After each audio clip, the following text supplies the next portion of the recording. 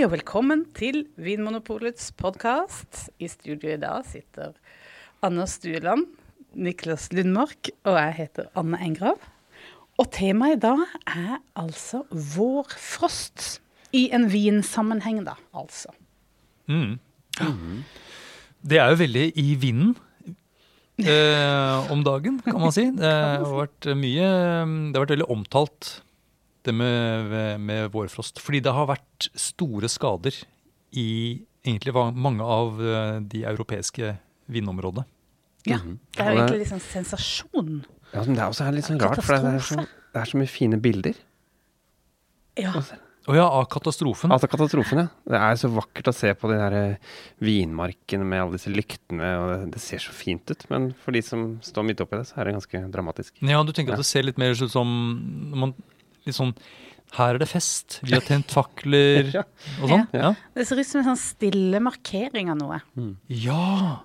Men det jo ikke det, det jo blodig alvor og penger som glipper ut av hender. Hvordan egentlig ståa, Niklas? Har du oversikt? Hvordan ser det litt sånn noenlunde. Det har jo, altså det som kanskje har vært litt, altså det ikke uvanlig med vårfrost. I vinmarkene, og kanskje man hører jo om det av og til I Burgund og Chablis og Champagne og disse landene. Men det som kanskje litt spesielt denne gangen at nesten, spesielt Frankrike da, så jo nesten alle regionene I Frankrike har blitt berørt. Ja. Det nesten sånn bibelske dimensjoner over det. Så det jo kanskje Chablis vel det som blitt hardest rammet. Der det snakk om at ligger på et sånt tap på avling på rundt 80%. Og Burgund ligger på 50% cirka. Så det ganske store ødeleggelser for mange. Ja, det jo helt kritisk. Men sånn som Tyskland da, som jeg tenker på et område som enda kaldere enn Frankrike. De ligger litt lenger nord og litt kaldere, så knoppingen har ikke kommet så langt.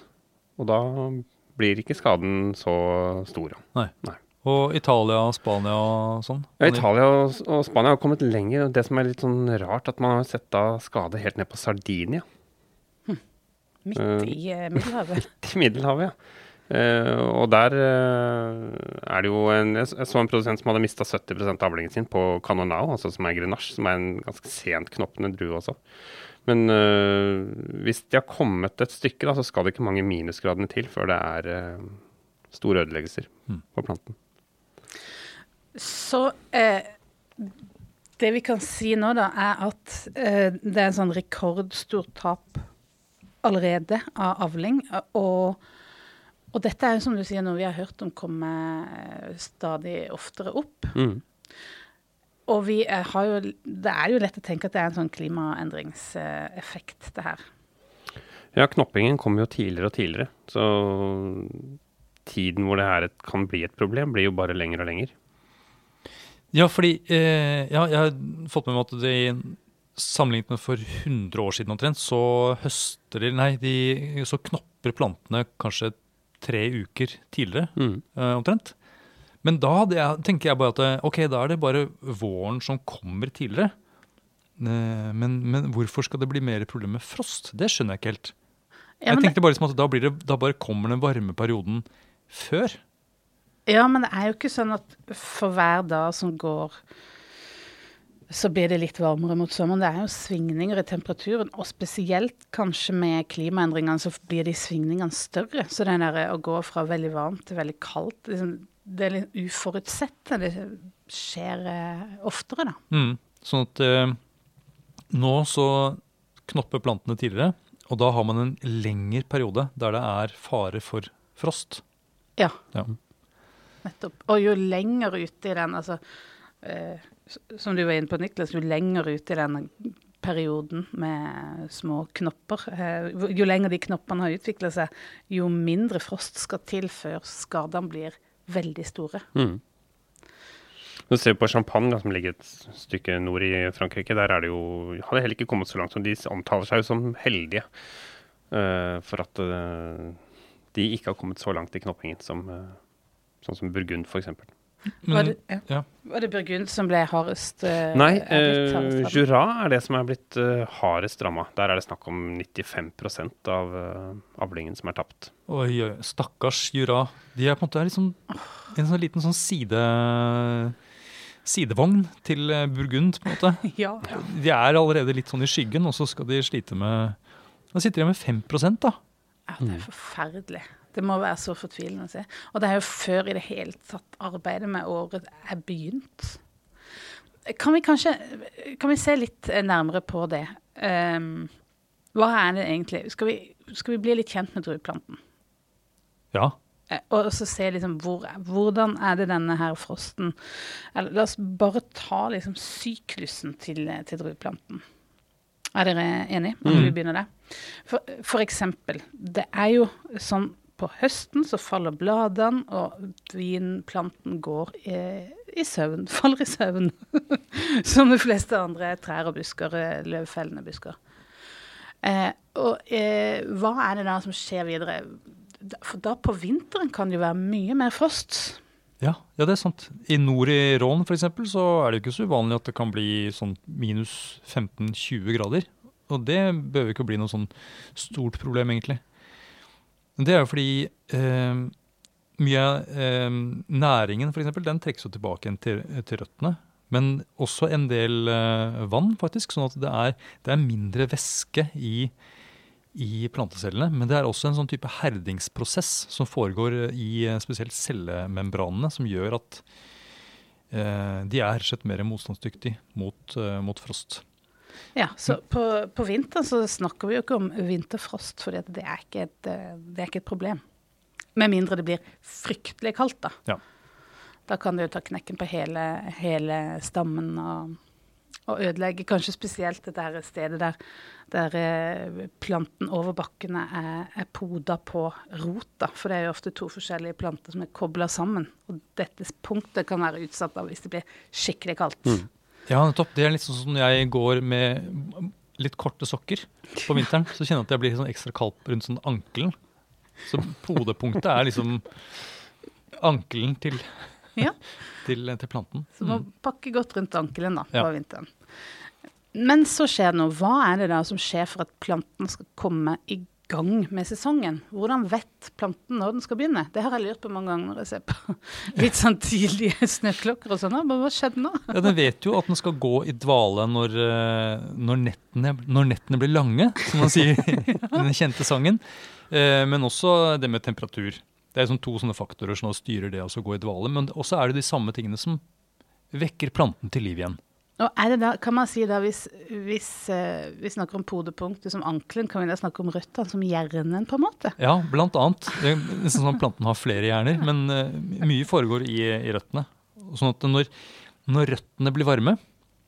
Og hvor varme snakker vi da? Ja, jeg vet ikke, det sånn 4-5 grader at det begynner å...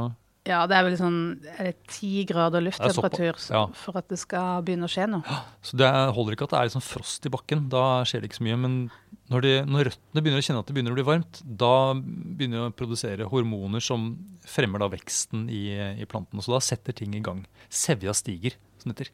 Ja, og da det jo sånn at da skal det jo ha blitt varmt nok, altså varme opp til siden 10 grader, som dette her magiske tallet.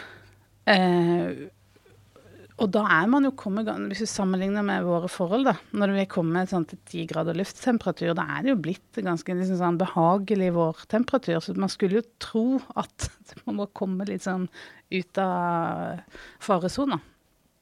Men nei, skal det vise seg. Så hormonene sier ifra til planten, begynn å vokse. Og sånn da jeg har skjønt og sett og lært. Ja, for du har jo egne planter, altså vinplanter. Jeg har egne vinplanter. Det har jo ikke jeg. Men det jeg har sett der jo det at, og lært om også, jo det at det interessante jo det at det som begynner å spire tidlig på våren, det en sånn liten pakke som ble pakket sommeren før, eller høsten før, året før. Så ble alt laget ferdig til vårens spiring. Så det ligger i en knopp som pakket inn i et slags skall, og det ligger klart. Så når da forholdet ligger til rette, så sprekker denne knoppen opp. Og ut fra disse knoppene, hver plante kanskje trimmet ned til å ha sånn, kanskje 10 knopper, relativt vanlig.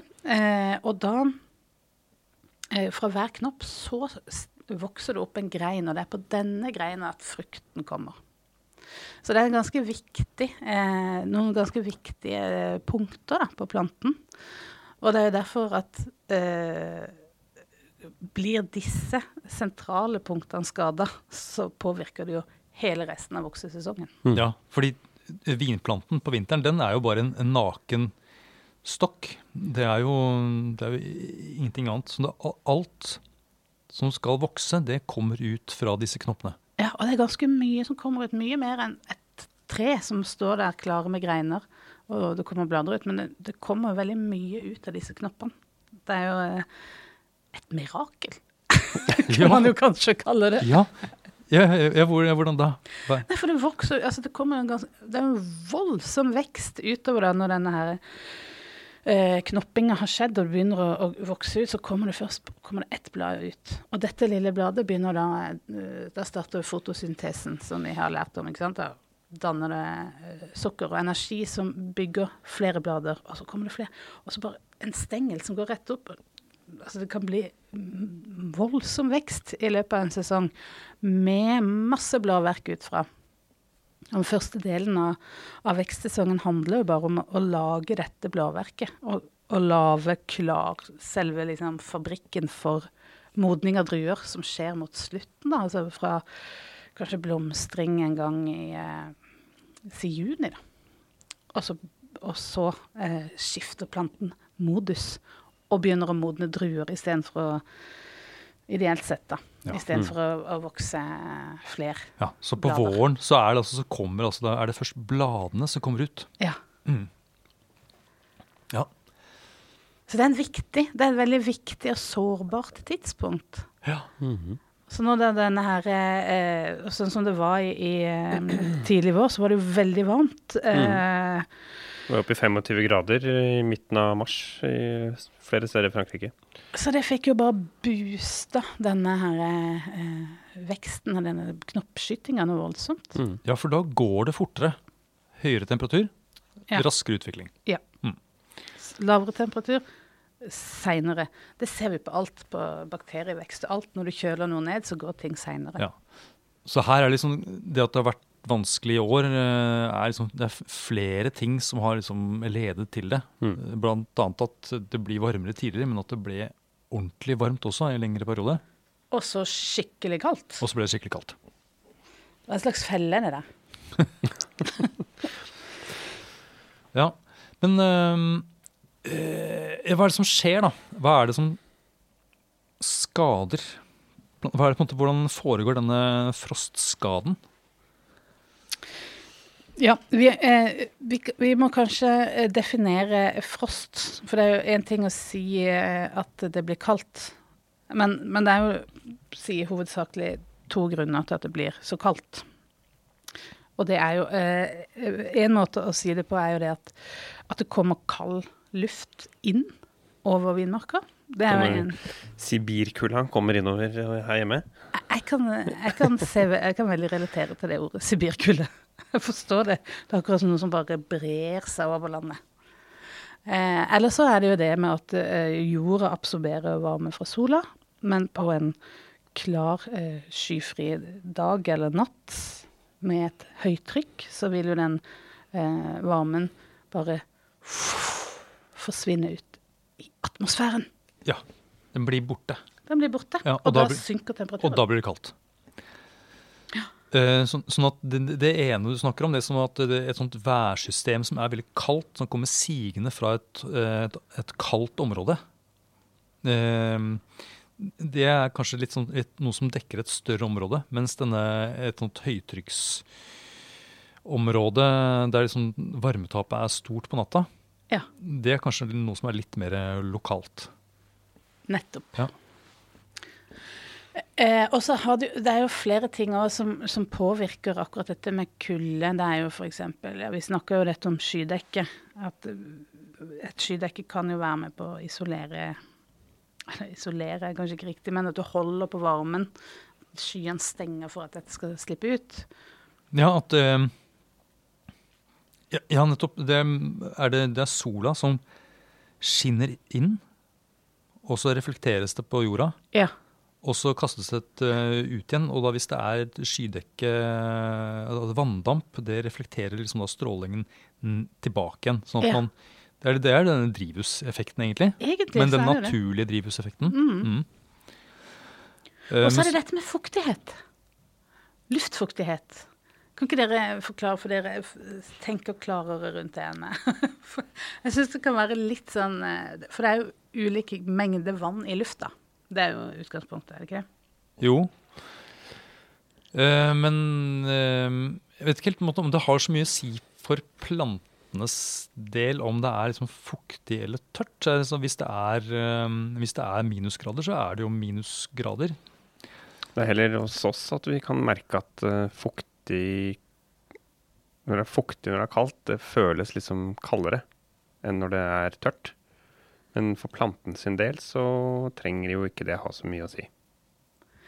Nei, altså noen nevnte her før vi gikk inn at om man måler 0 grader i vann eller i lufta, så jo de 0 gradene de samme. Ikke sant? Så det jo ikke noe... Men det kan se litt annerledes ut da. Hvis det hvis det har vært kaldt en natt, for eksempel, så det noen ganger at det ligger rim i gresset. Ja. Og da ser det jo kaldt ut. Da skjønner man jo at i natt har det vært kaldt. Og det handler om at det rimet, det jo egentlig fuktighet fra lufta som blitt satt av på gresset, og så har det vært så kaldt at det vannet har frosset til is. Da får du rim. Men noen ganger så jo lufta så tørr at du ikke får satt av noe fuktighet, selv om det under 0 grader. Og da får du ikke dannet rim, men det kan allikevel vært frost.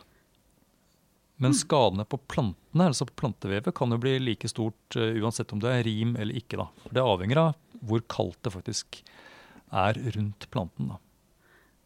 Nettopp. Men det kan være og her blir det litt sånn naturfagtime da. Dette her jo litt naturfagstime egentlig. Det jo det. Ja. For det jo sånn at når lufta fuktig, og så slipper den da fuktigheten når lufta blir avkjølt, så slipper den fuktighet. Og så settes den fuktigheten, den kan da feste seg på knoppene for eksempel, til planten. Og hvis det da kaldt nok, så kan det vannet fryse. Og det som det litt kule, at det vannet, når det fryser, så avgir det energi. Så på en måte så varmer det knoppen litt grann, når vannet fryser. Så det betyr at fuktig luft kan faktisk være noe som på en kortere periode kan hindre planten i å fryse. Så lenge det på det tilføres ny fuktighet som fryser på planten, så vil det moderere altså kuldeeffekten. Men når det ikke kommer mer fuktighet til, så stopper den effekten, og da blir det kaldt. Jeg vet ikke om ja. Sånn at fuktig luft som danner rim på planten, det kan gjøre det litt varmere så lenge det hele tiden avsettes fuktighet. Og dette kommer vi jo tilbake til når vi skal snakke om sprinkelanlegg og sånt nå. Ja, for dette her er jo fenomenet som man har brukt som et forsøk på å beskytte planten i større grad. Ja, og dette jo det som man skiller da, jeg har hørt om det som kalles rimfrost, og det barfrost heter? Eller noe? Ja, barfrost, da er det jo egentlig så kaldt at bakken fryser også. Nettopp. Ja. Men på engelsk så Black Frost, ja. Black Frost, det høres litt kult ut. White Frost and Black Frost.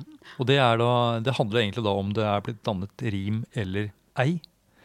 Farven på jorda, rett og slett. Ja, men begge deler av frost jo kaldt og kan potensielt skade planten. Ja. Og hva det som så problemet med at temperaturen faller for planten sin del? Altså faller under 0 grader for planten. Hvorfor det skadelig? Ja, hvis vann fryser, altså når vann fryser, så utvider jo vannet seg. Altså det kan du jo se hvis du fryser vann til is. Så de vannholdige plantecellene som i knoppen eller bladverket, det som har klart å komme ut, det vil jo da fryse og vil utvide seg. Jeg husker, jeg gjorde en sånn skikkelig nybegynnertabbe, husker jeg, når jeg var i ungdomsårene. Jeg la øl i fryseren. Ja. Som ble liggende for lenge, og så frøs jo den ølen. Og da sprakk jo flaska. Ja. Og samme det at da, altså rett og slett plantecellene sprekker, og knoppen fungerer ikke lenger. Den lille pakka som har ligget der fra året før, den ødelagt. Kan ikke spire lenger. Og så det også noe som heter ekstracellulær frysing, og da vil vannet rundt selve plantecellen fryse, og det kan gjøre at den trekker fuktighet ut fra plantecellen. Så det blir en dehydrering av cellen. Ja, nettopp. Uansett, resultatet at planten ser brent ut, eller vissen rett og slett, dette lille skuddet. Ja, fordi den tørker jo egentlig ut. Ja. Frosten fører til at dette plantevevet tørker ut. Fordi sånne celler som har punktert eller eksplodert, det ikke noe tess.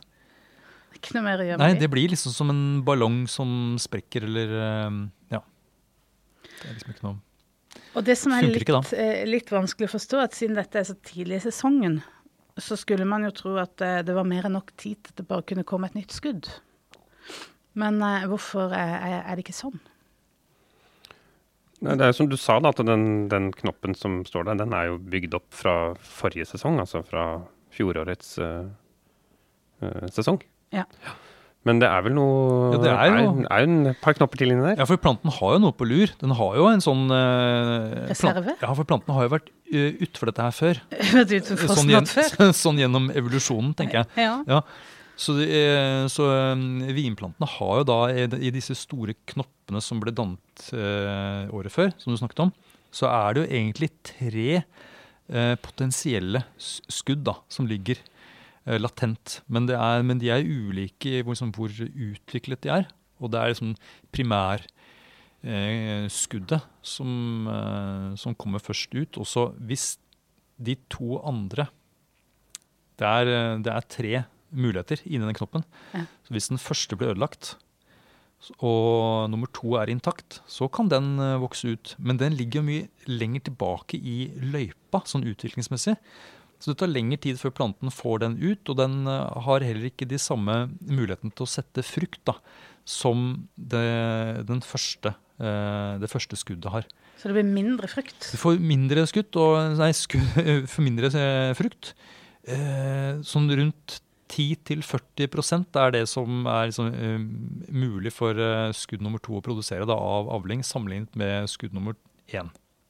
Mens hvis skudd nummer 2 også ødelagt, så det da skudd nummer 3 som muligheten, som bare kan utvikle bladverk. Så selv om planten overlever ved at den får produsert bladverk og får energi, så klarer den ikke å produsere frukt. Eller druer da, i dette tilfellet. I dette tilfellet, ja. Så selv om det Så planten overlever, men årets avling da helt kjørt? Enten helt kjørt, eller sterkt forsinket og redusert, ja. Og det går vel også da, til syvende og sist på modninga på drua, at den vil jo da ikke oppnå den samme modning, og det jo veldig mange tilfeller, spesielt i de områdene som utsatt for vårfrost, så jo modninga ganske avgjørende for kvaliteten. Ja, det et godt poeng. Så da man bakpå, altså. Og det jo vårfrost en ting, men det jo mye annet som kan skje i vinmarken også. Ja, det jo bare begynnelsen. Ja. Så hva kan man da gjøre som vinmaker i et område med mye frostfare? Hva ville du tenkt, Niklas? Du jo kanskje den mest vettuge av oss. Du den med grønnest fingre. Kan vi si det? Ja. Eller du, Anne. Du har grønne fingre, du også. Jeg ikke nærheten av Niklas. Nei, men når det gjelder druer, så vel jeg har bare 1 Riesling, jeg. Du har 100. Men nei, det var som vi var inne på, at man kan jo da bruke sprinkleranlegg, hvor man kan sprøyte vann på drueplantene for å skape dette beskyttende laget. Men som du var inne på, Anders, at det her må man må jo vanne for at dette her den effekten skal fortsette da. Ja, det holder ikke bare å gå gjennom en runde i marka, og så gjør de våte. Nei, og sånn som for Loire sin del den gangen her, så de hadde jo 13 netter med frost på rad. Så da duger ikke det. Nei, for du kan ikke vanne 13 netter på rad, og det har jeg lest at på et hektar med, heter det 1 hektar eller 1 hektar? 1 hektar. 1 hektar, ja. Et snes. Det tilsvarer omtrent arealet på en litt større enn fotballbane, hvis jeg ikke husker helt feil. Ja, litt mindre enn det. Men ja, det litt mindre? Ja, rundt en fotballbane. Men hvis du skal holde på med sånn sprinkelanlegg da, mot frost, en natt, altså ca. 6 timer, så trenger du omtrent 250 kubikkmeter med vann. Og det er mye, altså. Og dette blir jo sprøyta på plantene i tillegg. Mesteparten av vannet havner jo på plantene, det poenget. Og så blir det en sånn tjukke iskapper. Og det blir jo veldig, veldig tungt også for plantene. Det jo, jeg tenker at det kan jo potensielt skade plantene bare den vekten av isen. Ja. Det sant. Men jeg vil bare si en ting, og det at veldig ofte når man hører om disse frostvanninga, som det kalles, så blir det fremstilt som at man danner en sånn iskappe som skal beskytte mot frosten, altså nesten som at man liksom kler på planten, og at isen isolerer mot kulde. Men det ikke sant, fordi altså, is, den transporterer varme eller kulde veldig effektivt. Sånn at men fortell hva som greia, hvorfor gjør de det? Ja, og det jo det vi snakket om i sted, at når vann fryser til is, så avgis det varme, eller avgis energi i form av varme. Ja, så den prosessen der, den gjør at det blir litt varmt? Ja, litt varmt. Men du må hele tiden ha da vann i væskeform som går over til is for at du skal hele tiden tilføre energi. Det å bare spraye og bare få en sånn iskappe, det holder ikke. For det blir etter hvert så kaldt inni der at planten da får trøbbel.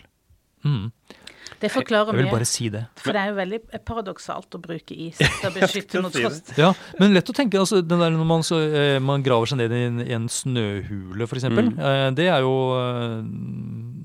lurt. Ja. Og da blir det jo gjerne godt og varmt, ganske godt og varmt i hvert fall, inne i den snøhula. Selv om det snø, og snø kaldt. Men den varmen kommer jo fra et sted. Ja, men her snakker man, men i snø så det jo mye luft. Og det den lufta som isolerer. Det blir som en sånn dunjakke. Så hvis du hadde klart å kle plantene inn i snø, så kunne du kanskje fått en sånn isolerende effekt. Denne isen, det handler om noe annet. Nettopp. Det oppklarende, synes jeg. Syns du? Ja, jeg synes det. Det ikke så mye, altså når vi snakker om varme i denne sammenheng, så det jo ikke sånn at du kjenner at det varmt. Men det jo ikke mange grader man skal få heve det opp for at det har en effekt. Jeg har sett en sånn fin oversikt over hvor stor skade de ulike liksom, stadiene, hvor sårbare de ulike stadiene i en knopp for frost. Da. Og det begynner jo, som du sier, når den liksom bare begynt å hovne litt opp. Denne lille klumpen begynner først å hovne litt opp. Og da tåler den ganske mye kulde fremdeles. Ja, hvor kaldt da? Altså, hvis det går ned til -10, så har du allikevel bare tatt knekken på 10% av knoppen. Du helt ned på -19, så har du tatt 90%. Så det må liksom så kaldt, men så jo mer da væske som denne lille klumpen fylles med, for eksempel hvis den har det akkurat sprutt ut, at den liksom åpner dette skallet, så det liksom nede på -8. Da har du tatt knekken på 90%. Og hvis du da har kommet så langt at du har fått et blad ut, så skal du ikke mer enn til da -6. Og når du har kommet liksom 4 småblader ut, da du -2. Da har du mistet 90% av alle knoppene dine. Så den blir på en måte skjørere og skjørere etter hvert som den på en måte vokser ut. Det blir sånn tynnere og tynnere og mer fylt med vann som kan da fryse til is. Ja. Og bare litt grann heving da, opp noen grader, kan da redde knopper. Ja.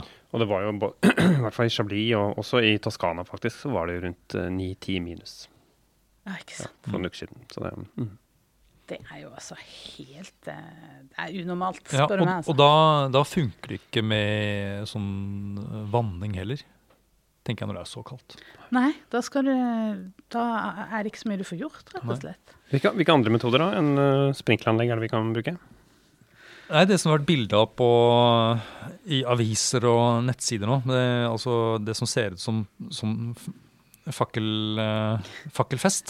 Ja. Det jo fakler noen steder. De setter ut sånne parafinvoksbrennere, og så det noen litt sånn større oljefylte ovner og slikt også, som de plasserer rundt i vinmarken. Har du sånne i din vinmark, Anne? Nei, jeg bare glad at det jo ikke knopper hos... Nei. Det jo fordelen med å være så ekstremt klima. Det knopper jo aldri. Ikke moden teller. Nei, det gjør det ikke. Men da, når jeg så bildet av disse ovnene og faklene første gang, så tenkte jeg at hovedpoenget var det å varme opp plantene. Liksom som man står med et bål og varmer seg, liksom. Sånn skulle det også være for plantene. De skulle varme seg på faklene. Men så har jeg skjønt at det skjer jo til en viss grad, men hovedpoenget med disse ovnene og faklene jo egentlig også å skape en luftsirkulasjon. Ja. Fordi vanligvis så jo den kaldeste lufta nederst, altså lengst ned mot bakken, fordi kald luft tettere og derfor tyngre. Så derfor så synker den ned. Så det betyr at litt lenger opp så det varmere luft i teorien da. Så ved også fyre opp disse faklene så får man et litt sånn drag i lufta, som gjør at, fordi da varmes lufta rundt faklene opp, og så stiger den lufta, og da får du et undertrykk, som da drar med seg luft fra utsiden. Og dette jo spesielt, eller kanskje kun, vi snakker om de ulike formene for frost, dette her jo for den type frost som kommer at jorda mister all varmen, altså den sender ut varmen ut i atmosfæren. Det ikke disse kommer inn sånne kalde luftmasser med kald luft, så har jo dette mye mindre effekt da. Ja, for det sant, for da jo ikke, fordi hvis man skal sirkulere lufta i vinmarken, så må det være et poeng at det faktisk varmere luft lenger opp. Nettopp. Hvis ikke det det, hvis det like kald luft, eller kanskje til og med, det kan være lag med enda kaldere luft lenger opp, så har det jo ikke noe hensikt, nesten. Nei. Da vil du bare få den lokale oppvarmingen av vinplantene. Men så det jo en tredje effekt faktisk av disse faklene og ovnene, og det at de soter jo en del, faktisk. Og den soten, den fungerer da som en sånn type drivhusgass. Så den kan faktisk, men da må man ha sol inn, ikke sant, for å få full effekt av det. Men hvis man da har dette sotlaget, så vil en del av solenergien da vil holde seg mer nær bakken under dette sotskylaget på en måte. Men det kan også gjøre at du får mindre utskifting mellom de høyere, litt kalde luftlagene kanskje, og det luftlaget som nærmere bakken, vil også skape en sånn smog. Ja, en sånn smoghinne, ja, nettopp. Når varmetaper du mindre, rett og slett. Ja. For det jo veldig lite energieffektivt å drive og fyre opp en hel haug med bål. den varmen du skaper der, den blir jo fordelt på veldig stor mengde luft da. Og så er det viktig da også å fyre opp at du må ha fakler på rundt, altså i ytterkanten av vinmarken også. Fordi hvis du bare fyrer opp liksom i midten, så får du da et sånt, da trekker du kald luft inn på, liksom på ytterkantene. Så da utsetter du disse plantene som er ytterst for kaldere luft da. Nettopp. Og det er jo noen som bare satser på denne smoggen og brenner høyballer. Ja. Bare for å liksom holde jordas naturlige varme nede da. Ja, og da får du faktisk utvikling av vanndamp også. Ja. Jeg pratet med en sånn fruktforsker i Telemark som sa at det skjer til tid til annen i Telemark også, at de tenner på fuktig halm for å både få røyken, men også damp da, som da er en sånn drivhusgass rett og slett. Nettopp for å holde på jordas egen varme. Ja. Det er nesten mer som sånn dunjakkeprinsipp, faktisk. For det er jo noe vi opplever her også i Norge, dette med vårfrost på frukttrær. Ja. Er det i fjor at det var litt lite moreller i butikken på grunn av vårfrost året før? Ja, plommer. Plommer var det litt da. Telemark mistet jo masse. Ja. Og sånn er det jo i dag. Nå også, denne våren her har jo vært knallhard for fruktbønder i hele Europa. Ja, 100% av kiwi-produksjonen i Piemonte er jo er borte. Den har jeg ikke tenkt så mye på. Piemontesisk kiwi, det tror jeg aldri har spist, så vidt jeg vet i hvert fall. Så vidt du vet. Nei, men jeg har spist aprikos fra Piemonte, de er veldig gode. Og det har også vært aprikos og kirsebær og sånn. Så Piemonte har jo det er ikke så ille på vinproduksjon. Det er litt sånn plottvis her og der at det har vært litt problemer. Men Barolo og Barbaresco har klart seg fint, mens fruktproduksjonen i Piemonte den har lidd. Jeg bare tar det aller siste tiltaket da, som jeg har hørt om i forbindelse med dette her, for å beskytte når frosten faktisk kommer, og du står der med dine små skudd. Der har det vært gjort en del forsøk nå, og testing på rett og slett sånn antifrostspray. At du sprayer planten med en kjemikalie som har et lavere frysepunkt, som gjør at du kan unngå denne her skjebnesvangre frosten. Men det har ikke vært så foreløpig så har det ikke vært sånn veldig gode resultater ennå, og det har ennå ikke kommet til funnet en løsning som beskytter mot lavere enn -4. Men jeg frykter jo egentlig, kanskje, på en måte, at det er det som kommer til å bli løsninger på dette. Ja, det høres ikke så ålreit ut, spør du meg, men ja. Hvis tapet blir så stort mange år på rad, så kommer det bare til å pumpes penger inn i den forskningen der. Men vi har ikke snakket om vifter da. Nei da, for det finnes andre muligheter. Vi har ikke snakket om viftene. Nei, vi må snakke om viftene. Ja, og det er jo den der sandwich-effekten av disse her luftlager som du har nevnt, Anders, med at det ligger lagvis, noen lag er varmere og noen er kaldere.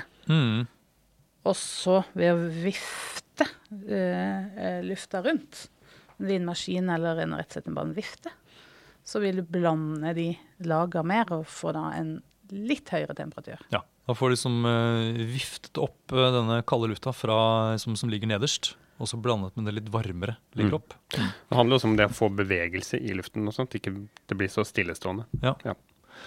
Vi bruker helikopter. Helikopter, sånne kjempestore flyvende vifter. Ja. Jeg har hørt at du kan faktisk gi sånn mellom 1 og 3 grader temperaturforskjell og bruke den metoden der. Så det er ganske overraskende egentlig at det er så store forskjeller. Men da må du ha målt temperaturen i de ulike lager da. Ja, og jeg tror at du får liksom, jeg tror du kan få halvparten av differansen mellom det varme laget og det kalde laget. Ja, nettopp. Ja.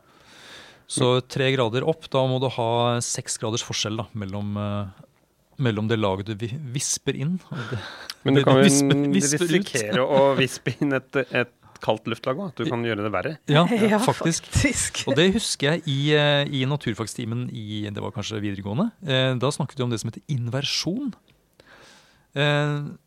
Som sett at du kan oppleve at det kan være kald luft nede ved bakken, og noen meter oppover, og så kan det plutselig være et lag med varm luft. Og så kommer det da et lag med kald luft oppå der igjen. Så dette varme laget er liksom stengt mellom to kalde lag. Og et sånt inversjonslag, da, det er relativt vanlig faktisk i sånn innlandsklima, mer uvanlig langs kysten.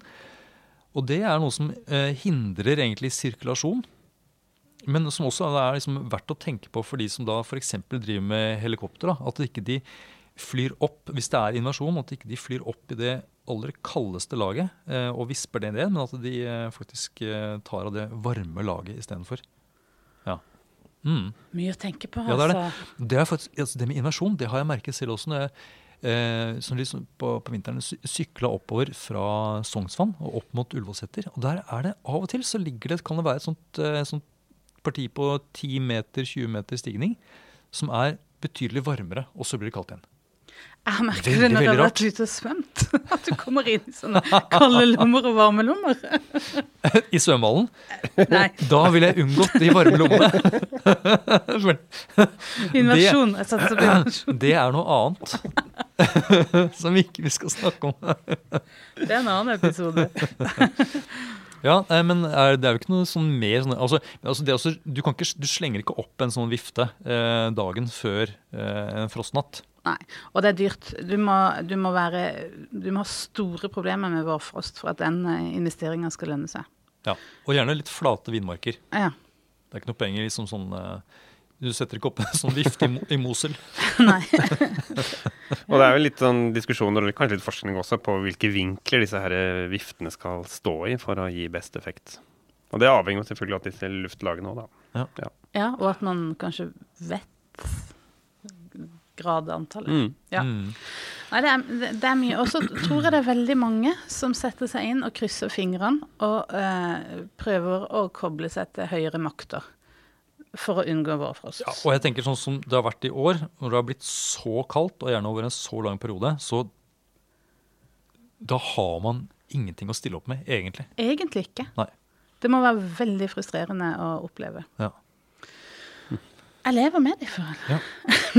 men det er noe de kan gjøre da helt i forkant, hvis du skal tenke på lengre sikt og si at ok, jeg vil prøve å unngå å sette meg i denne situasjonen. Ja, det er lurt. det er noe jeg burde tenke oftere selv. Og bortsett fra å tenke at vi dropper å dyrke vin i dette området, så er det jo noe man kan tenke på da.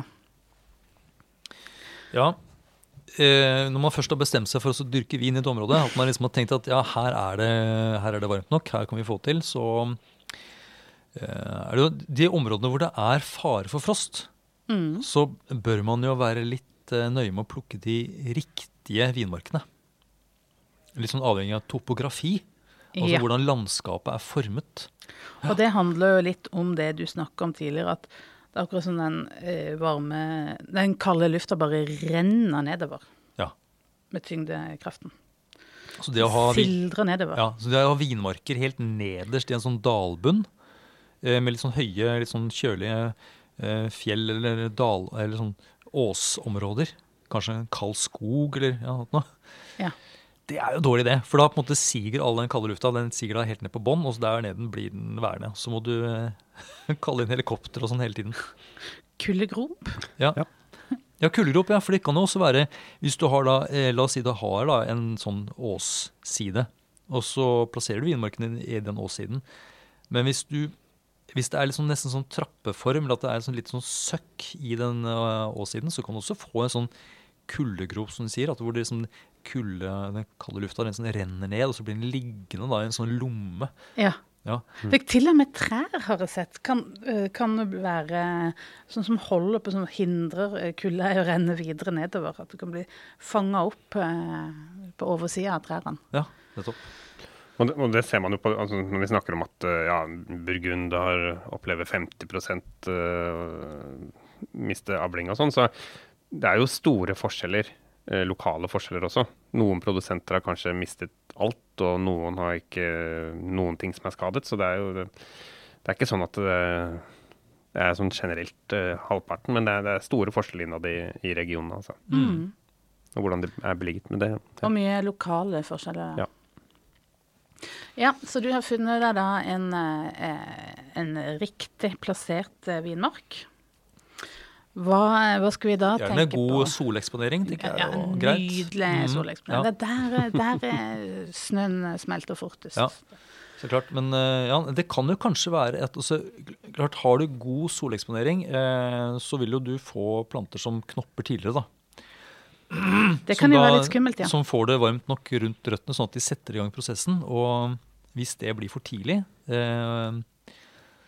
så løper du en risiko på den måten også, faktisk. Ja.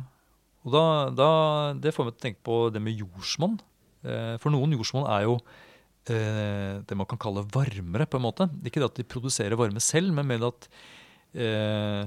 mørkt jordsmonn, for alle vet jo da at hvis du sitter i en svart bil, så blir den raskere varm enn en hvit bil, for eksempel. Sånn er det som mørk jord blir gjerne varmere. Steiner for eksempel blir jo lettere oppvarmet enn gress, sånn at hvis du har vegetasjon da, som dekker dette området mellom plantene, så blir ikke jorda like varm når sola står på.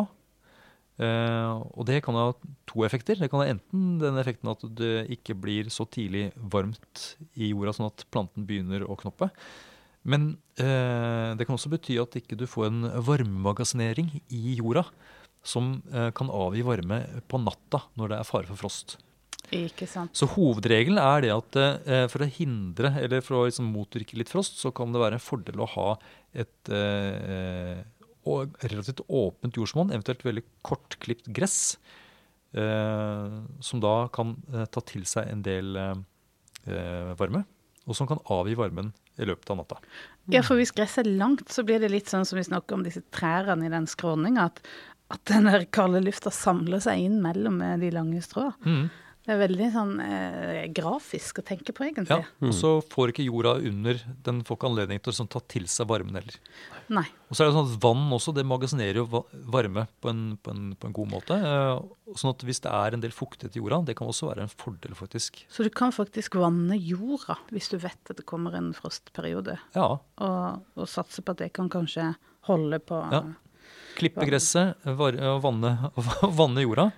Det kan være en fordel. Og jeg tenker også disse faklene og ovnene som vi pratet om. De er også sånn som på grunn av den drivhuseffekten så kan det faktisk være, hvis du har sett på værmeldingen at nå blir det høytrykk, det blir klarvær. Så det er fare for at det blir kaldere. Da kan det kanskje være lurt å fyre opp disse faklene før, sånn at du får denne disen som holder varmen inne. De får sjekke yr. Ja, de får gjøre det. Du får sende et link.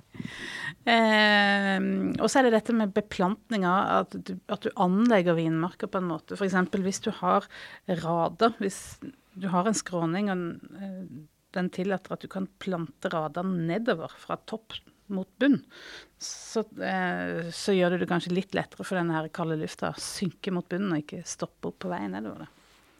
Så litt sånne ting kan man gjøre. Og når det gjelder hva med selve planten, kan den formes på noen bestemt måte, eller? Hvis den vokser oppover, og så ikke det er så langt ned mot jorda, så kan jo det gjøre at ikke det blir liggende i en sånn kald luftlomme.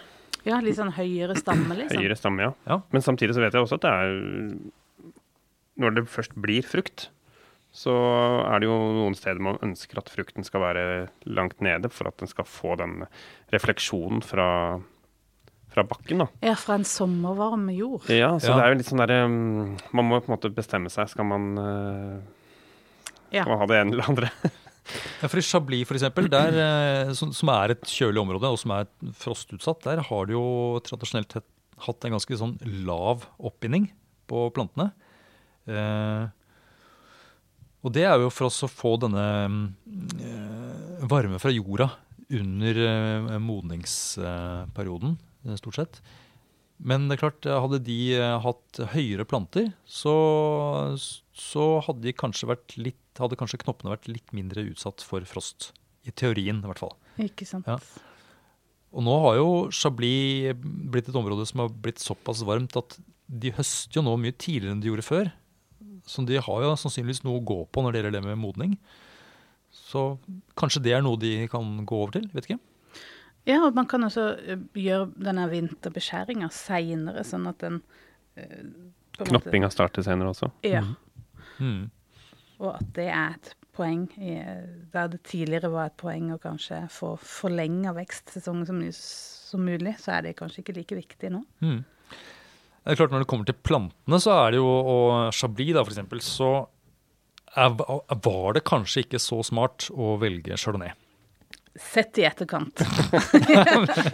Vi skal være så frekk. Nei, men det blir litt fjåste, for det funker jo bra med Chardonnay der. Ja, det gjør jo det.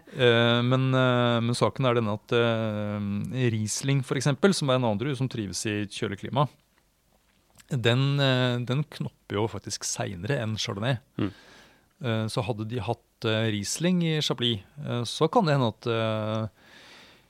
det ikke hadde blitt så store problemer.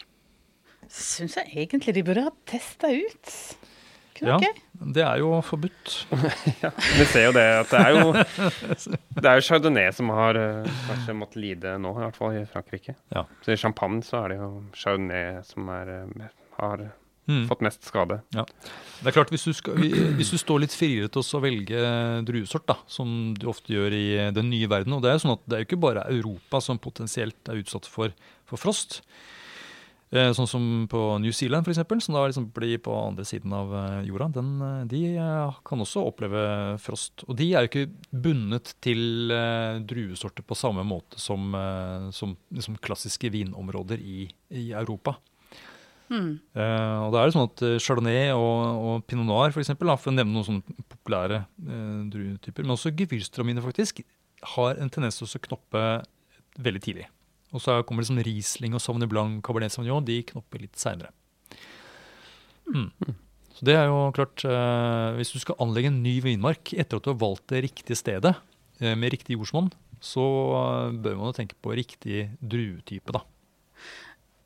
Ja, og hvis vårfrost et enormt stort problem, så tror jeg jo det burde vært ganske høyt oppe på men for å fortsette med dette Chablis-eksempelet, hvor de har Chardonnay, så finnes det jo forskjellige rotstokker. Det jo, altså, planten jo, det druesorten, kultivaren, som da liksom podet på rotstokken. Så finnes det forskjellige rotstokker som har litt ulike egenskaper, og de har en sånn viss oversikt over at noen rotstokker kan forsinke eller framskynde knopping på Chardonnay.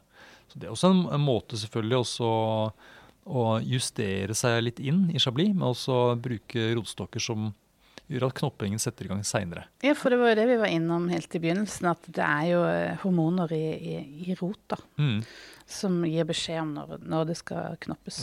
Ja, fruktforskeren i Telemark, han sa at det var veldig, veldig, veldig komplisert, dette her. Ja, jeg tviler ikke på det. Altså. Ja, det ikke alltid at man liksom, hvis du har en rotstokk som normalt sett får i gang knopping tidlig, så det ikke sikkert at det funker med den kultivaren og sånt. Og det må liksom, ting må passe veldig i hop da. Hva med kloner da? Finnes det masse ulike kloner av Chardonnay for eksempel? Ja, tipper det høyt oppe på lista over mulige variabler. Helt sikkert. Jeg har ikke funnet noe på det, men det helt sikkert en mulighet, ja. Det mye lettere å skifte kultivaren, eller også klonen, enn å skifte rotstokken. Det tar lang tid for en plante å etablere seg ordentlig under jorda. Ja. Og det går jo raskt å pode om. Det vet jeg gjort altså i USA for eksempel, når vinmoten svinger, når det går fra Cabernet Sauvignon til Pinot Noir for eksempel, så var det egentlig bare å pode om. Det liksom Lego. Klikk. Ja, det de samme rotstokkene, men at man da har podet om med en ny druetype. Det har jeg lyst til å være med på en gang, og se hvordan de gjør det. Men det klart, skal du plante nytt i Chablis for eksempel, så det jo lurt å tenke på en rotstokk som kanskje gjør at det knopper senere. Men Niklas, du har jo litt oversikt over været. Nå vi i slutten av faktisk 30. april i dag. Hvordan været der nå da, i Frankrike, Burgund? Akkurat nå melder de om at det kan komme varmebølge innover fra Sør-Europa. Nye problemer som banker på døra. Ja. Når det akkurat har vært kjølig, så kan det bli varmt igjen. Jeg har hørt I Tyskland, der det jo fremdeles 3 uker igjen med neglebiting før de kan føle seg trygge på å komme ut av risiko for frost. Så da, nå, det de gjør nå, for nå frostskadene et faktum I mange av disse vinmarkene. Så nå, sånn som jeg skjønte da, så det ikke noe lurt å begynne å kutte bort skada knopper eller plantevev egentlig, eller deler av planten.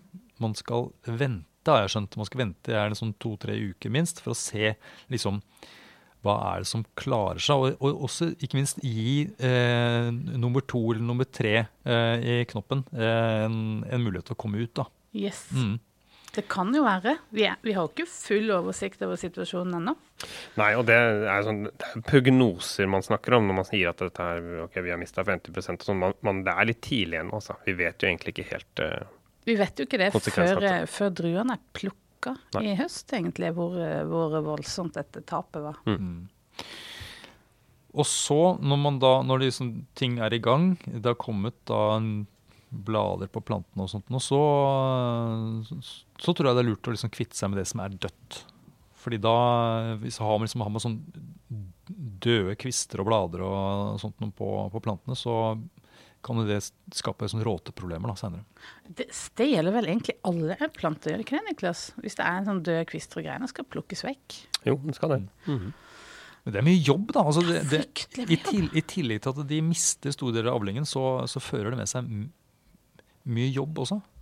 Ja, jeg tenker hvis du har noen knopper som ødelagt, men noen som har klart seg, og så får du da liksom den knopp nummer 2, og du har primærknoppen på samme plante, så blir det jo fryktelig. Du får jo liksom ulik vekst på samme plante, så det blir veldig mye jobb for produsenten. Ja, og de som høster med maskin, da, som tar hele vinmarka I ett smekk, de kan jo da risikere veldig ulik modning. Det sant, det blir jo helt håpløst. Det blir helt håpløst. Ja. Mens de som sånn toppviner, holdt jeg på å si, høykvalitetsviner, de går jo gjerne og plukker ut akkurat de som riktig modne for hånd. Men det jo ikke alle som har mulighet til det.